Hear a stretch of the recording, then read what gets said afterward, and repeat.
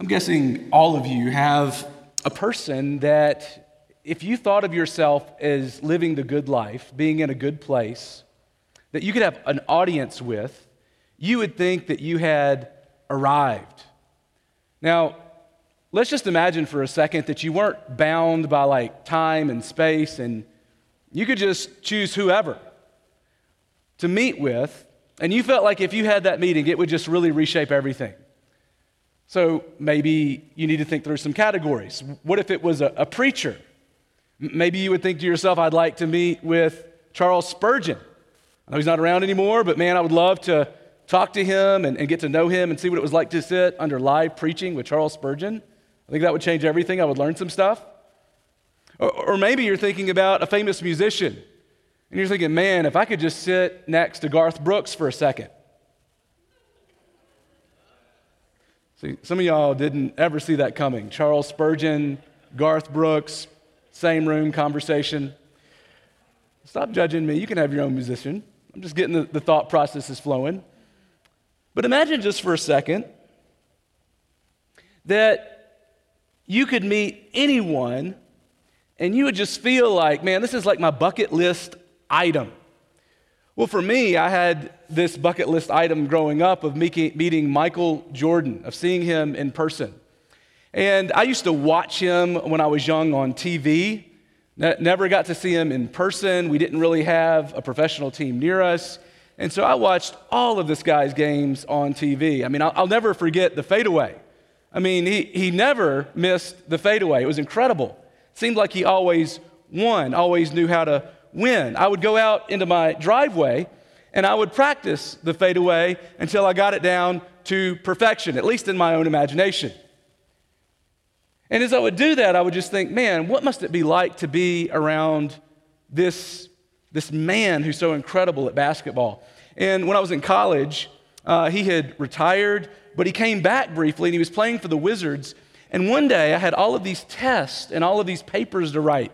And a friend of mine said, hey, my dad just got tickets to watch Jordan play. He's in Memphis. Would you like to go? 5 minutes later, we were in the car, and we were driving to Memphis 3 hours. We went to watch him play. And I remember we were like 10 seats away, and I was sitting there just living out a dream of watching this man play. He was so much bigger in person. The fadeaway was still there. It might not have been his prime, but it was still poetry in motion. And though they lost, I just sat there and thought to myself, you can take me now. I have seen glory. Well, what about you? Who do you dream of spending time with? Well, you know, as we've been looking at the Beatitudes, Jesus, we've been talking about the way that he begins his public ministry of preaching with his vision of what it looks like to live a flourishing life. He says, this is what the good life looks like according to the kingdom of heaven. Here's how you know if you're in a good place. It's if these things are true of you, and in each one of those things that he has said are true of you, come with a kind of promise. Well, this morning we come to this very fascinating beatitude where he tells us, blessed are the pure in heart, for they shall see God. Now, as we see this, we just need to acknowledge on the face of it that from Jesus' perspective, the potential of being in the presence of God here is seen as a very good thing. In other words, it's meant to entice you to want to do the thing that just came before. It's supposed to give you encouragement to be one of those who is found to have a pure heart. If you have a pure heart, you will see God. Well, this morning as we look at this, what we find is that there is a paradox, like there have been in the other Beatitudes, in this. Notice, he says, if you want to see God in the future, then what that means is you don't need to go grab a telescope and look up into the heavens and see if you can find God.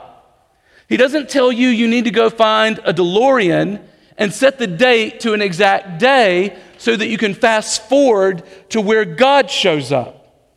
No, he tells the Jewish and Gentile crowd that are listening that they actually need, if they want to see God who created them, that transcendent, invisible God, they need to mine the depths of their hearts for purity. Fascinating, isn't it? If you want to see God, then we need to consider our hearts. Now, here's our big idea. If you're looking for a handle for this message, it's this: seek God and you will see God. Seek God and you will see God. First, happy are the pure in heart. Now, those in Jesus' day, they have understood the heart is the center of our mind, of our will, our emotions. The heart is really that part of you that makes you you. So this isn't, according to Jesus and according to the New Testament, that kind of idea that, the girl comes home with her boyfriend and she's like, well, he's kind of mean, he doesn't take care of me, but he has a great heart, right? That's not what they're communicating. No, what's being said here is that, you live out of your heart, and your heart says something about who you are. See, Christians typically understand purity of heart in a couple of ways, and I think that we need to get a handle on that before we move forward. So what does it mean to pursue a purity of heart? What does it mean that God's people have a purity of heart? Well, it speaks of an inner moral life, according to some. They say the focus here is on basically having a heart that grows in the way that you are thinking about reality in a godly way, that really shapes the way that you desire what you desire based on what God says, not what you want apart from Him. It is a centering kind of reality morally. Purity of heart is first used in the Greek Old Testament in a very interesting place. It's in a story about Abraham in Genesis 18, where Abraham is speaking to a pagan king, and he says, hey, why don't you just have my sister Sarah, who's actually his wife, and he's doing it to save his neck. And so the king says, yeah, she's beautiful, I'll take her as one of my wives. And so he takes her, and then it's in the middle of the night in a dream that God shows up and he warns this pagan king. And he says, look, you just got duped and you were put in a bad place by Abraham because that's his wife. And if you mess with her, you're dead. That's my paraphrase.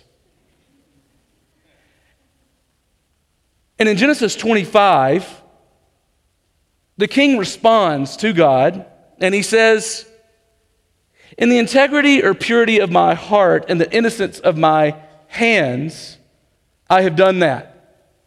In other words, I have clean or pure hands and heart in what I have done. I was not acting out of bad or sinful motives. This was not against you. It was not meant to be wrong. See, the irony is that the pagan king in this story looks so much purer than this pagan king. His intermoral life in that situation supersedes Abraham, who is the man of faith, the father of faith. And yet, Abraham was the man who believed God. And it was him who was counted by God as righteous. Now, a second way that purity is taken is not just speaking of the moral inner nature of the heart, but actually the objective focus of the heart. See, purity of heart there is understood as a kind of single-eyed, wholehearted devotion to God. In fact, that word for purity is used all over Leviticus, describing the things that were consecrated, that were set forth for being used for the purposes of God, for His people and His place. You'll remember that the instruments were made of pure gold, and they were purified through washings, including the priests themselves. It is really giving a picture of covenant fidelity. Now, I think Matthew 6:21 is helpful here. Jesus says in this same sermon, where your treasure is, there your heart will be also. See, Jesus does not simply say in that verse that you treasure what you love, right? Just kind of a truism. Yes, I love it, I treasure it. That makes complete sense. You just kind of said the same thing again. No, he's saying that what you treasure reveals who your inner person really is. What do you treasure? That tells us something about what or who you love. So the question that we really need to ask at the beginning is Jesus calling us, A, to look at our inner moral virtue, or B, a kind of single-eyed, wholehearted devotion to God? Well, I think that the answer is actually C, all of the above, with this clarification.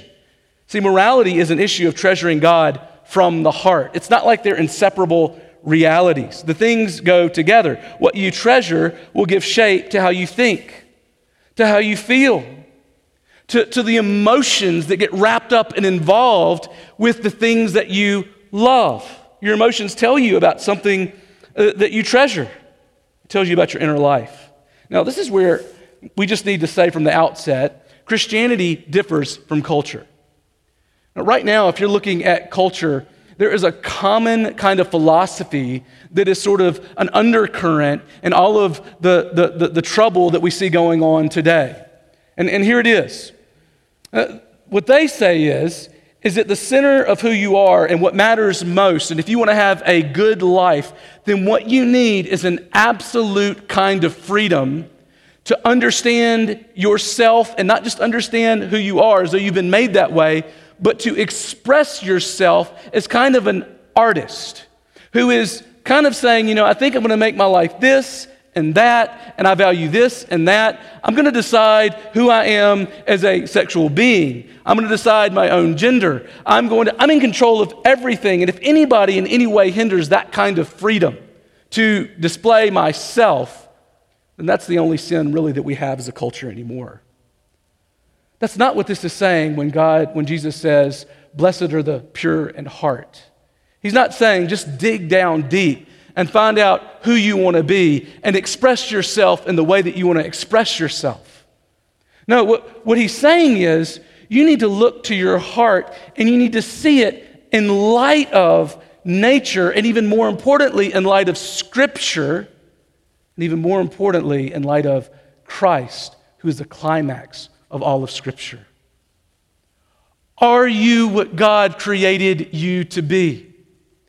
Do you love in the way that God created you to love? Do you get emotional about things in right proportion? Do you get excited about sin? Or do you get excited about God's righteousness filling the earth? Do you think in the way that God has called you to think about the world that you live in? Or are you redefining truth based on your own whims and desires? Like, this is very different than the world that we live in and that you see on display as you're watching the news and as you're talking to those who are in charge of our educational system. No, we treasure God. And treasuring God in the heart brings eternal meaning and significance and life. Now, I think there's another point that we just need to take note of here. I believe that as Jesus is saying that, he really has Psalm 24 in mind. Now, if you have your Bible, you can look there. But in Psalm 24, we find that it is calling Israel to have pure hearts, promising that they would see God. Now, I think this is important because I want us to understand what Jesus is doing here. You might be saying, oh, well, it seems like Jesus is all of a sudden saying, we need to have pure hearts. That's never been a thing before. But no, this fits into the trajectory of God's revelation to his people, even to Israel. So there in Psalm 24, David is asking a question. He says, who shall ascend the hill of the Lord, and who shall stand in his holy place? Now, that speaks of the temple where God's presence dwells. This is the house of God, where God dwells with his people. And at the apex of this house is the Holy of Holies, where God's feet stood on his footstool as a reflection of his presence with his people. And he's asking, who gets to go up and see God? And then David answers. He says, it's he who has what? Clean hands and a pure heart, who does not lift his soul to what is false. Such is the generation of those who seek him, who seek the face of the God of Jacob. Just a fun note here.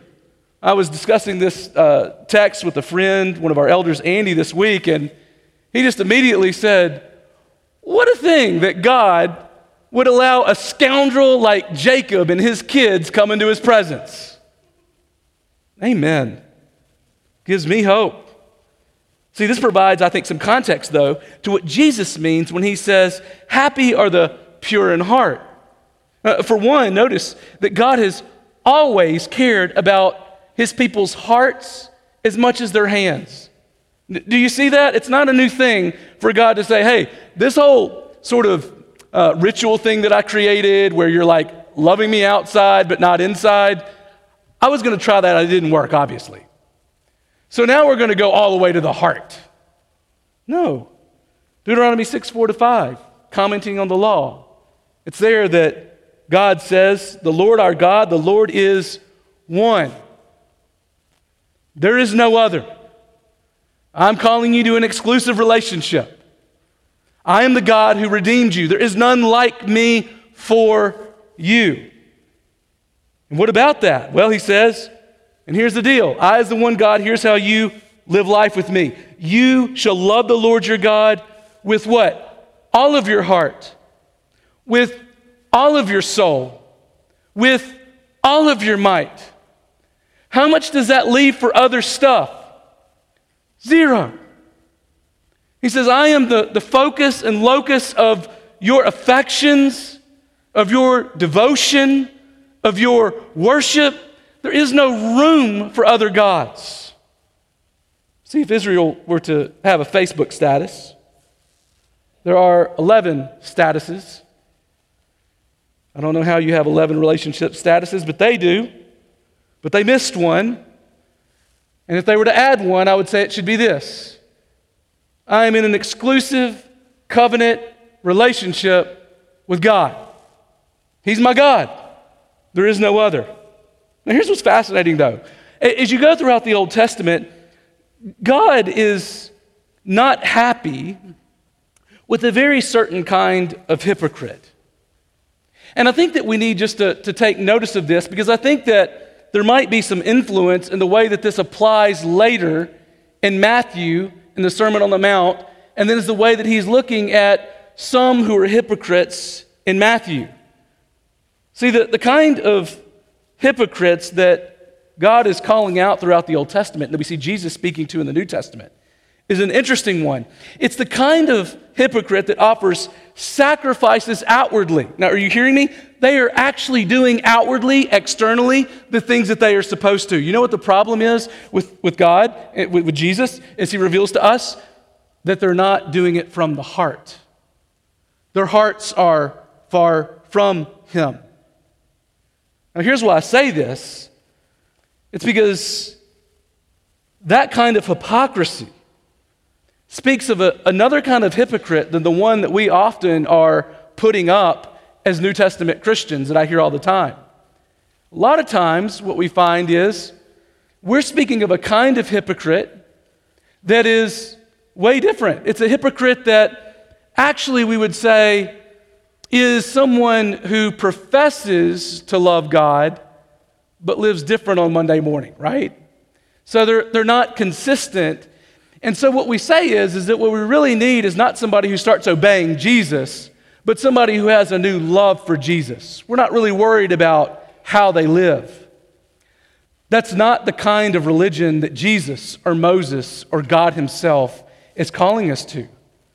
See, just like in Psalm 24, he wants a people who love him and serve him with what?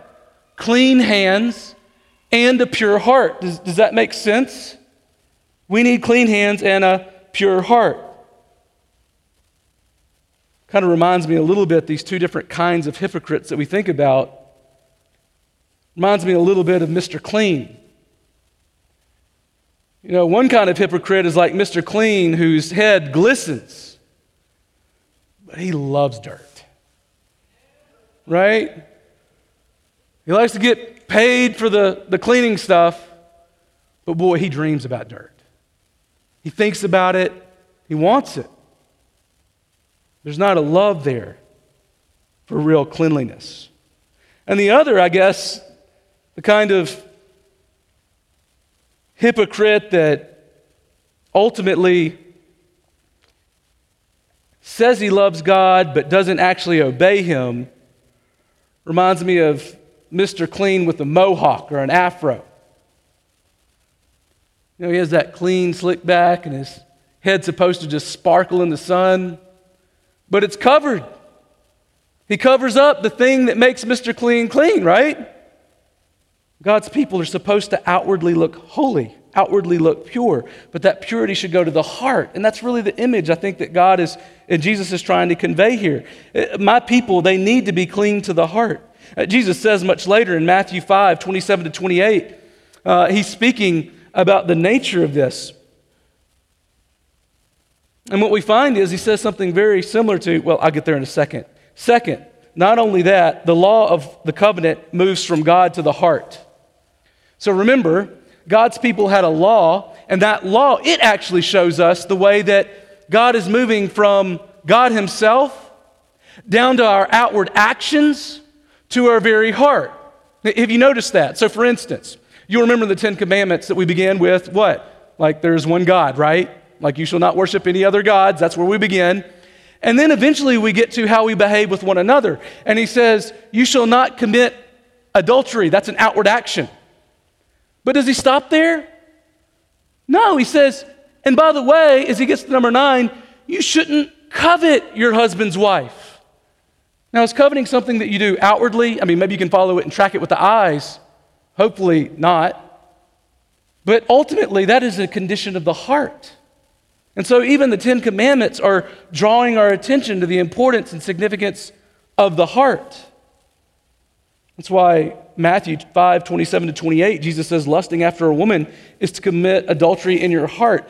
Maybe that's an intensification, but it really seems to be saying what God has already said.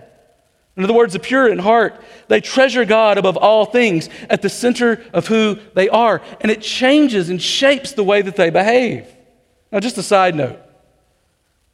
I think this might be helpful. This isn't sufficient for helping with adultery, but if you have committed adultery, ultimately, it is likely not because your spouse was not enough. It's not because a woman lured you in, but because the God who redeemed you was not enough of a treasure for you. You haven't found the true treasure of Christ. See, God sees our hearts as clearly as our hands. That's the third thing that we see about our hearts here. See, when God told Samuel to choose a king in 1 Samuel 16:7, do you remember what He told him about seeking this king? He says, the Lord sees not as man sees. Man looks on the outward appearance. Too tall Saul. But the Lord looks on the heart. Ruddy David. Now, how overwhelming is that? When you really think about the nature of purity of heart. If we're being honest, we cannot escape the gaze of our Creator and Redeemer. There is nowhere to go. You can hide your life from other friends and family and from non-Christians, but we can't hide our loves from the gaze of God. We can't hide how we're truly thinking about things in unbiblical categories from the gaze of God. He sees us. He always sees us. Hear me.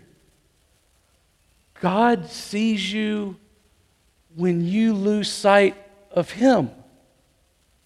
He sees you. Now, this is humbling. I still remember in high school, I had a friend who I've told you about before who, he said, hey, like we're going to go hang out and my mom says I have no curfew. And I said, that's great. He says, yeah. She says, if I'm hanging out with you, I don't have to have a curfew. And I remember thinking to myself, like, well, I think that's good, but part of me makes me feel like, she think I'm like boring or something? And I realized that it was because she thought that I was a good kid, and I started to sort of reflect on that. I remember just driving down the road in this little town one day, on my way to like baseball or something, and all of a sudden this thought came to mind. Josh, what's really sad is that I really believe that some people think that you're a good guy, but you know in your heart that there are desires that you have that are not godly, that if you had the opportunity, you probably would fall short and run into sin. And that just kind of broke me. That's where I'm at. And there are times in life that I've taken the bait. But the thing that we need to know is that D, or fourth, our default heart setting is not clean. See, there's a reason that God's people had to continue to purify the instruments and people entering the service of God again and again in Israel. As Jeremiah warned Judah of being taken into captivity, he says in Jeremiah 17:9, this is after God speaking again and again to Israel, performing many miracles. They continued to turn from him and then pray and call out and then get forgiven and then fall into sin again. And this happens again and again. And in Jeremiah 17:9, as they're about to be taken off into exile, out of the land that was promised them, Jeremiah says, the heart is deceitful above all things and desperately sick. Who can understand it? I, the Lord, search the heart and test the mind to give every man according to his ways, according to the fruit of his deeds. Now just think about that. I'm wanting us, before we get to the good news, to feel the weight of what's being said here. And I was talking to a guy just recently that I met, and we were just talking like we always talk, and he found out that I was a pastor, and so, if you're a Christian and you talk to a pastor, what do you talk about? Jesus, yeah. That's an easy one, guys. Come on, thank you. Or the Bible. And so, basically we start talking about it. He said, I just really struggle to read the Bible. That is not uncommon. It is not uncommon to have folks say that they struggle to read the Bible. It can be hard for us to be faithful in our devotions. We could go more into that, but I just want to highlight that. This is not an abnormal thing. If you're in that category, you're not abnormal. It's not a good place to stay, but know that there's hope for you and there's hope for others.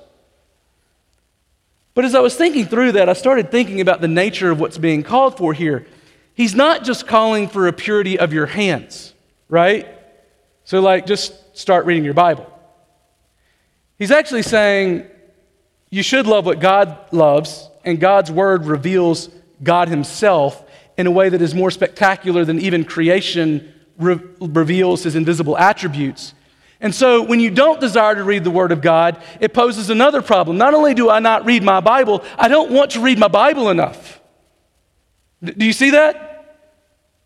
And when you have problems, and you want to know, how should I honor God in this situation? The problem is not just if you sinned and didn't do what God wanted you to do. The problem is that you haven't been spending time in God's Word so that you are thinking about the problem in biblical categories to honor him. Do you see that? There's an inner man, inner woman that he's speaking to and saying, I'm worried about your hearts. You're broken on the inside. Your biggest problems aren't just external. They're not even just what you externally do. Your biggest problems, if you trace and follow the breadcrumbs back down the trail, it leads to your very heart, the center of who you are. The things you love, the way that you think about the things that you love, the way that you get emotional about the wrong things and not emotional as you should about the right things. Blessed and happy are the pure in heart. I'm sad because I know my heart left to itself and it's not pure. It's not pure as it should be. And in Christ, still yet, I'm warring against sin. Some sins in my thought life that I struggled with when I was a kid. So if our manufacturer's default setting is that we are unclean, that our hearts are, as Jeremiah says, desperately unclean, then how can the impure become pure and have hope of seeing God? Does that make sense? See, what hope is there for those who don't seek God singly? Third, how and when are we purified? I mean, we've got a problem.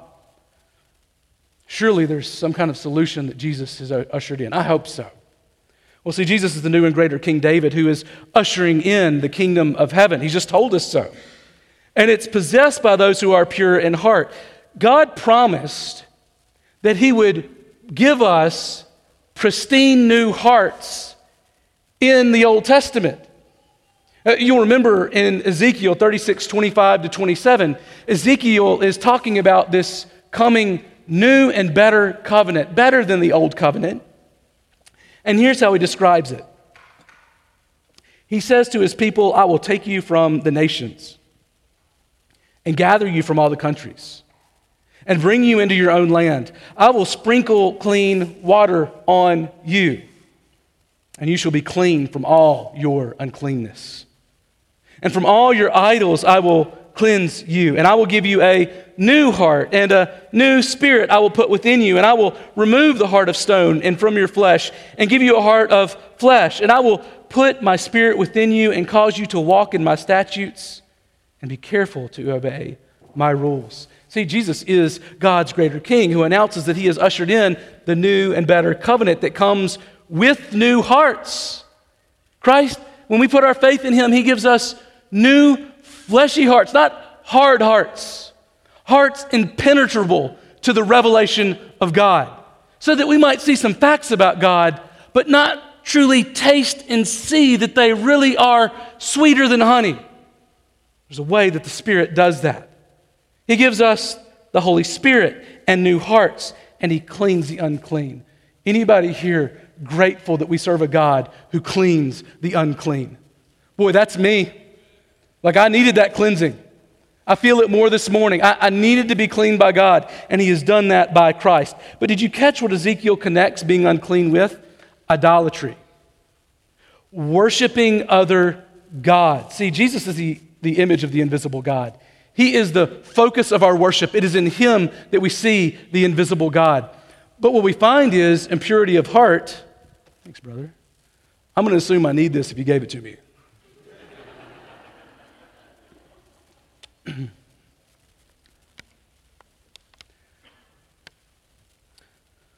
But as we think about the nature of seeing God, we know that Jesus is the center of that for us, revealing God in clearer ways than what we have yet to see. There are three ways that we are cleaned, though, in Christ. First, Peter says, we receive this purity of heart by faith in Acts 15:9. You'll remember in Acts 15, he's talking to Jews and Gentiles, or to Jews about Gentiles, and he's telling them, like, having a conversation, what should we do about these Gentiles that are coming in? How do we respond to them? Do we need to circumcise them? And that kind of thing. And it's in the midst of that Peter says, we receive the purity of the heart that was called for by David and by Christ by faith. It is not an internal job. It is God outside coming in and changing us. We can actually be pure in Christ. That's the hope that Peter gives us. There he's speaking to those Jews about coming to faith, and this is what he says in Acts 15:9. And He, being God, made no distinction between us and them, Jews and Gentiles, having cleansed or purified their hearts by faith. Now catch what this means. Both Jews and Gentiles who were considered unclean by the Jews, were purified in their hearts in the same way. By what? By faith. So you know how sin makes you feel when you sin sometimes? Have you ever had that feeling like, I need to go take a shower, I need special soap? Maybe you feel like you need to run and hide so that nobody can see you in your filth. See, faith in Christ purifies us to be God's people and for God's purposes. So let me just say this morning, if you're a non-Christian and you're visiting us, you might feel like you are sitting in a room full of Mr. and Miss Cleans. Maybe it looks like, or you're thinking and imagining to yourself, everybody's got their stuff together. I mean, maybe not him or her, but like most of them have their stuff together. I don't know if I belong here. Well, I want you to know that the message of the gospel is that there is none that come in clean. And all of us are in process of being purified by the power of the Holy Spirit and sanctification. None of us were less needy of God doing this, and there is no other way than faith in Jesus Christ. But this is available to you. There's no dirtiness that you're in that Jesus cannot wash you and make you clean and make you able to come into the presence of God. That means that you can have a pure heart charged to your account if you put your faith in Christ Jesus, who lived a life with clean hands and a clean heart all of his days before taking the cross for each of us, that he might sprinkle us clean. He was raised from the dead by faith so that you can have credit for that pure heart and the Holy Spirit that will lead you to become more and more pure until he ultimately makes you pure when Christ returns. Now, there's also a second aspirational sense of purification for Christians. There's an actual sense we are positionally clean, but there's something else going on here. We are being called to a greater purity of heart, I believe. So you should seek purity of heart more and more through the sanctification of your own heart. For instance, John, speaking to a church of Christians, tells them in 1 John 1:9, if we confess our sins, he is faithful and just to forgive us our sins and cleanse us from all unrighteousness. Like, wait a minute, I thought we were cleaned. You were. And then you fell into sin, or you sinned, or you're sinning in your thought life, and you need to confess that. He doesn't say, catch this, you're still clean, don't worry about it. Right? Like, how many of us have done that? Like, I'm going to do this, I've been made clean, I know it's unclean, but I think the clean was good enough forever and I'm good. It's not the spiritual life. It's, I've been cleaned. I know I've got a long way to go to what I aspire to and what I've been promised and what is already mine by faith. John doesn't say sins are no big deal because we are clean by faith. He says that part of killing that sin is looking for it, right? Looking for it dead in the face. It's kind of like spelunking of the soul, right? You know what spelunking is? Where you go down into a cave and you're looking at these different crevices, and sometimes you go somewhere you shouldn't and you get stuck or whatever. But point is, not experience, but like when you're going down in the depths of the crevices of your soul, and you find things, motives that you didn't know were there, ways that you want things that you know you shouldn't want. The process that we are given, I believe, is not just pretend that it's not there. Just kind of fake it until you make it. It's actually to expose it and kill it. We name it. What's a particular sin or motive that's going on here? Is it really sin? And if so, what? What does God say about this in His Word? What has He revealed about the nature of my thought life? Showing that Scripture speaks to it.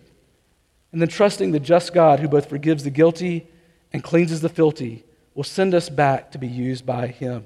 Now, let me just encourage you, if you get real serious about this, like working on your heart, or somebody's helping you do that, like a spouse or a friend who says you got issues, let me just say this. Like, go down and deal and pray and seek God's face and then get out of there. Like, don't give way to despair to think that this is so bad, there is no hope anymore. There is always hope in Christ. But don't miss this. It's possible to pass through this life with a good job, obeying God on the outside, but having a heart that is far from Him. See, confessing that the world is as God says it is in His Word is the heartbeat of Christianity. Now here's a warning. Once again, when you go spelunking in your heart, looking in never before considered crevices, make sure you don't get trapped in despair, right? Get out. Seek Christ. Think much on Him.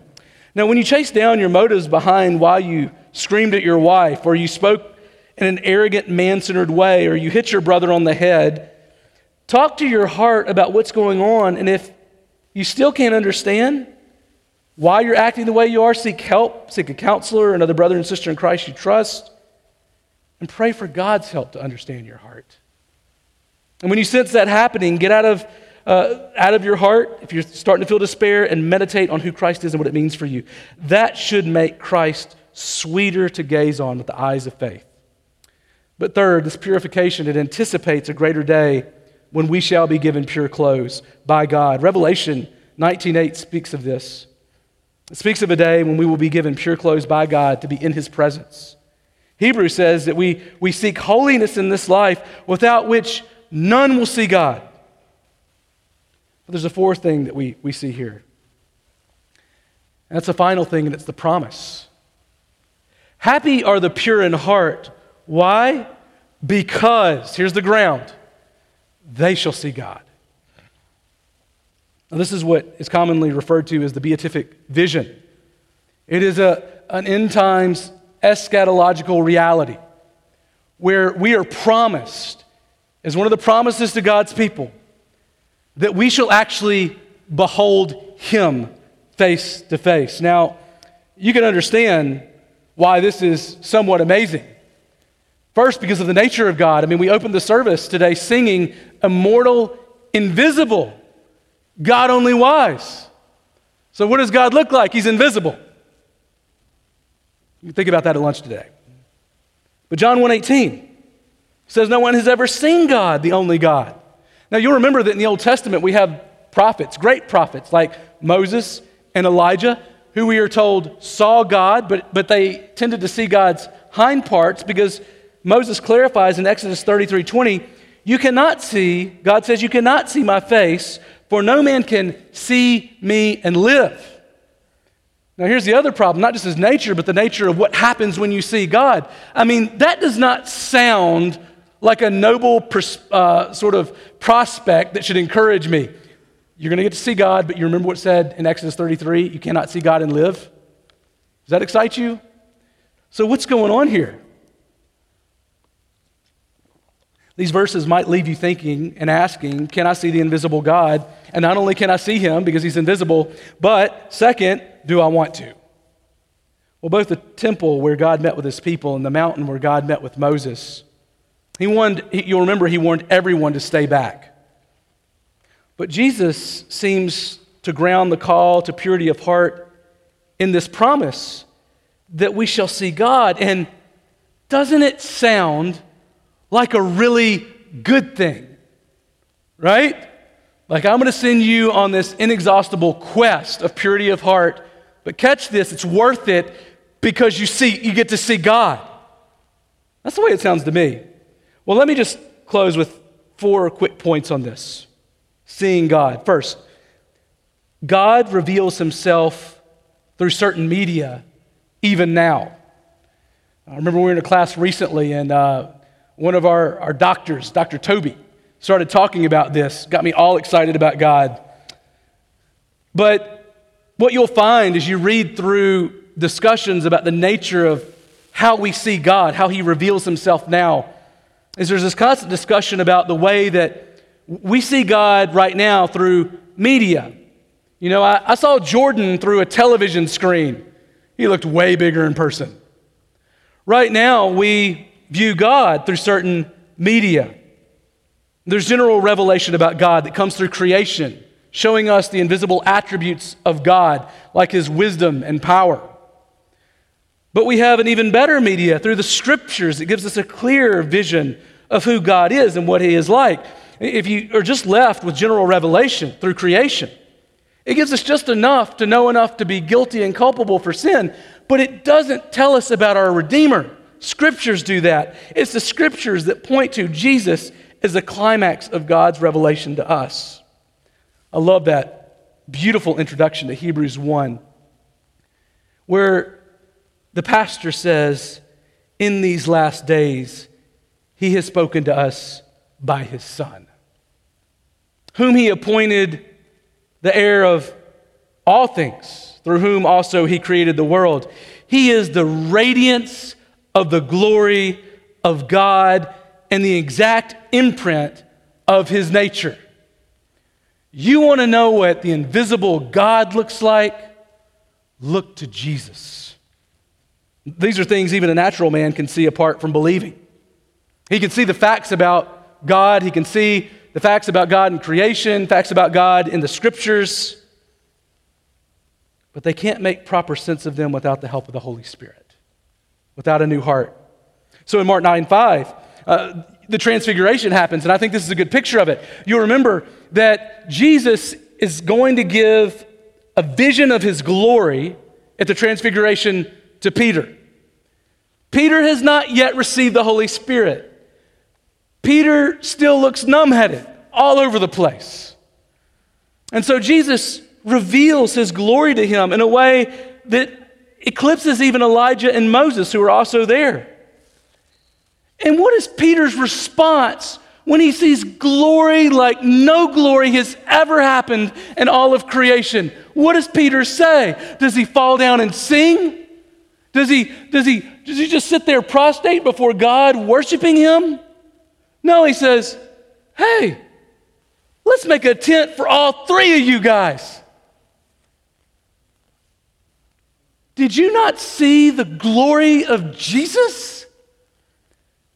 Like, he does not have the helper. He does not have the Holy Spirit. He is not able to make sense of the clear realities that are before him. It takes a miracle of God to see that.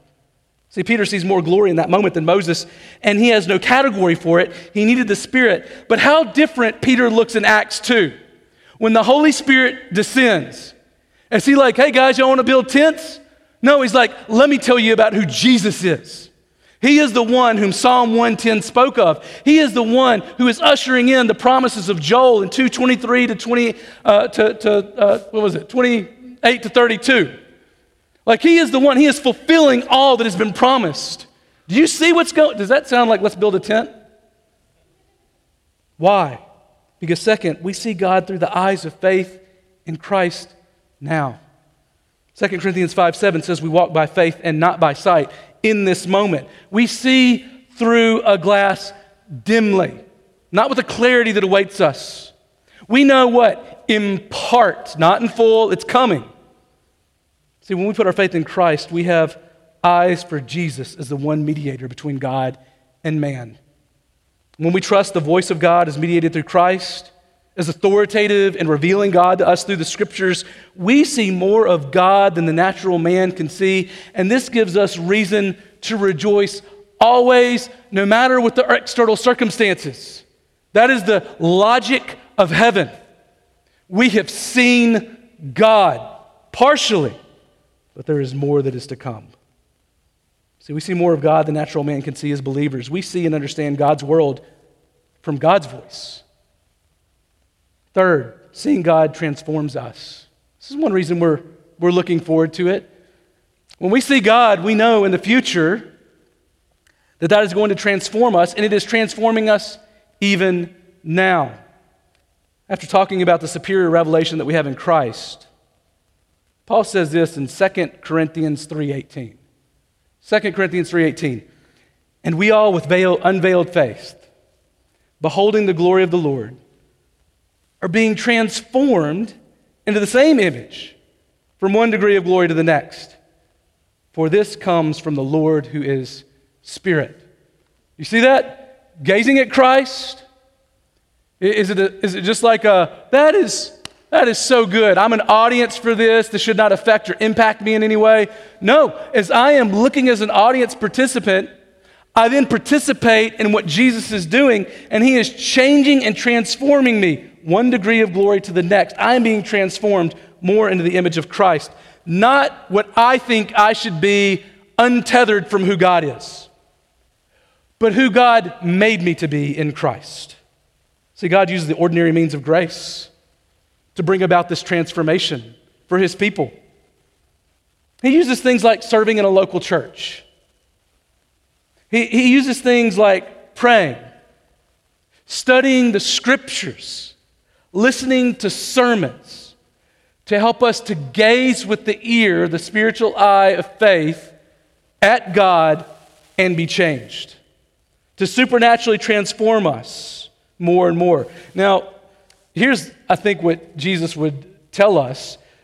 You become what you worship. What you look at, what you seek, is what you find in yourself. But finally, we shall see God. The reason that we want to think about this, the ground. Now, I believe this text at least points in this image to when faith will give way to new sight and the new heavens and the new earth. I believe he's thinking about that beatific vision that we long for. Now, I spent the last couple of weeks reading all kinds of reformers on the beatific vision. I read some stuff by a guy named Stephen J. Doobie, pretty good writer, and some others. And I wanted just to highlight a few points of how people look at this beatific vision, just to bring some clarity. And you don't have to choose one of these, but I'm just sort of laying out what this means to some. Many of those reformers and others that I've been reading, they focus on how the immaterial part of you will see God. Are you hearing me? So like, you are a soul and a body. I'm not going to get in the fight about if like there's a spirit. I'm bipartite, but you're a soul and a body. And here, what they seem to be focusing on is the way that your soul, not your body, but your soul, when you come into the presence of God, shall see him. So we believe that to be absent from the body is to be present with the Lord. And I believe that when that happens, when you die, before Jesus comes back, there is a sense in which there's an intermediate state where you don't have a body and yet you behold Christ. Now, just think about this. If you don't have a body, then how are you looking with physical eyes? Does that make sense? So it seems that what they are saying is that this is an intellectual kind of awakening or vision to where you see the Lord, you see God in a way that you could never see with your physical eyes. They don't have physical eyes, yet they see and communicate those who are in the intermediate state as they are awaiting the return of Christ and ultimately living in the presence of our triune God. Those who are waiting on him, they see seeing God in a beatific vision, even now, as an intellectual illumination. It's not dependent on your physical eyes or body. Now, we will no longer need, they say, when we get to heaven, media to perceive God. We will have a direct apprehension of God. And to this point, it's been coming to us through media, but the glory of the beatific vision, which so many authors are like, let me just pause and say, we're stepping on the edge of mystery here with what's about to come. But we shall fully, in a unique way that is unparalleled from any experience in this broken and fallen world, see God. Now, as you look through it, I love what Charles Hodge had to say about this vision of God. And he says this, it's not only about the object of what we see, but in addition, there's something in us that has changed. And he says this vision consists in the indefinite enlargement of our faculties and the constant increase in knowledge and the useful exercise of all their powers. We're going to feel like superhumans beholding God in a way that we were not yet fit to behold him. So catch this. God, we are seeing him with greater clarity and more immediate precision than ever before. But not only that, we are transformed so that we are able to actually receive it in a way unlike anything that we've experienced before. Anybody long for that? Give me that. He says we will grow. We will grow in things like perfected love, happiness, holiness, fellowship, and goodness. And we will see these things in ever-increasing measure in God. Now, there's a second way that some people add to this clarity of what this vision is. Some simply say that, catch this, it's not just that we see him intellectually, but we actually do see God, the triune God, with our actual new eyeballs in the new heavens and new earth, right? We're given new bodies, 1 Corinthians 15. And there is a physical dimension to that. And I'm guessing that you don't have to use glasses to see God anymore or contacts. I'm looking forward to that day. But I think John Owen is finally also helpful here. He doesn't choose between just the intellectual or the physical. John Owen offers his third opinion or option that the beatific vision is a continual contemplation of the glory of the person of Christ. And for you theological nerds, he says, we are gazing at the hypostatical union of Christ being fully God and fully man. We are seeing God in all of his glory. So that we see God with physical and spiritual eyes simultaneously. Now you might be thinking, what is it? Like, I'm not asking you to choose today. But do we see God with physical or spiritual eyes, and is Christ central? I believe we will see the triune God, and that Christ will be right in the center of that. Revelation 22 tells us in the new heavens and new earth, the throne of God and of the Lamb will be in it, and his servant will worship him. And in verse 4, they will see his face, and his name will be on their foreheads. We shall see the Father and the Lamb, the Holy Spirit. They shall be visible before us, and whatever that means in the new heavens and the new earth. Now think about this. A day is coming when we will no longer need sun or moon to see, because God himself will be our light. We shall see God without sin. Sin challenging our faith at every point. And some of you will say, I've had a sin that has never let me go, and on that day, for the first time, I will gaze at God unhindered. We will no longer be hung up on guilt or sinful desires. Not only that, we will have a new mind unaffected by the fall, with new desires and affections that are not merely not fallen, but expanded so that we can take more of God in. And though we are finite, our ability to perceive God will be greater and will grow. And God is infinite. We will never come to an end of growing in the joy of beholding him. We will no longer see God through media, but will apprehend him directly and fully in ways that it's hard for even the doctors of theology to comprehend. Now, two quick things as we close. First, Jesus promising of seeing God. It only makes sense to those who have been born again by the Holy Spirit and seek to love God with all that is in them with a single-eyed devotion. That desire to see God comes from God.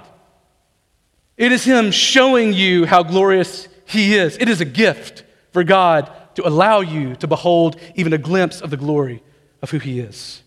I think that means that if you want to see God, that you ought to seek to obey what you know of him so that he might transform you more and more. And catch this, are you listening to me? Obedience, not a bad thing. Obedience and submission to revelation, think about it this way: greater ability to see God until we see God. You're not in a good place if you don't have a pure heart that weeps over sin.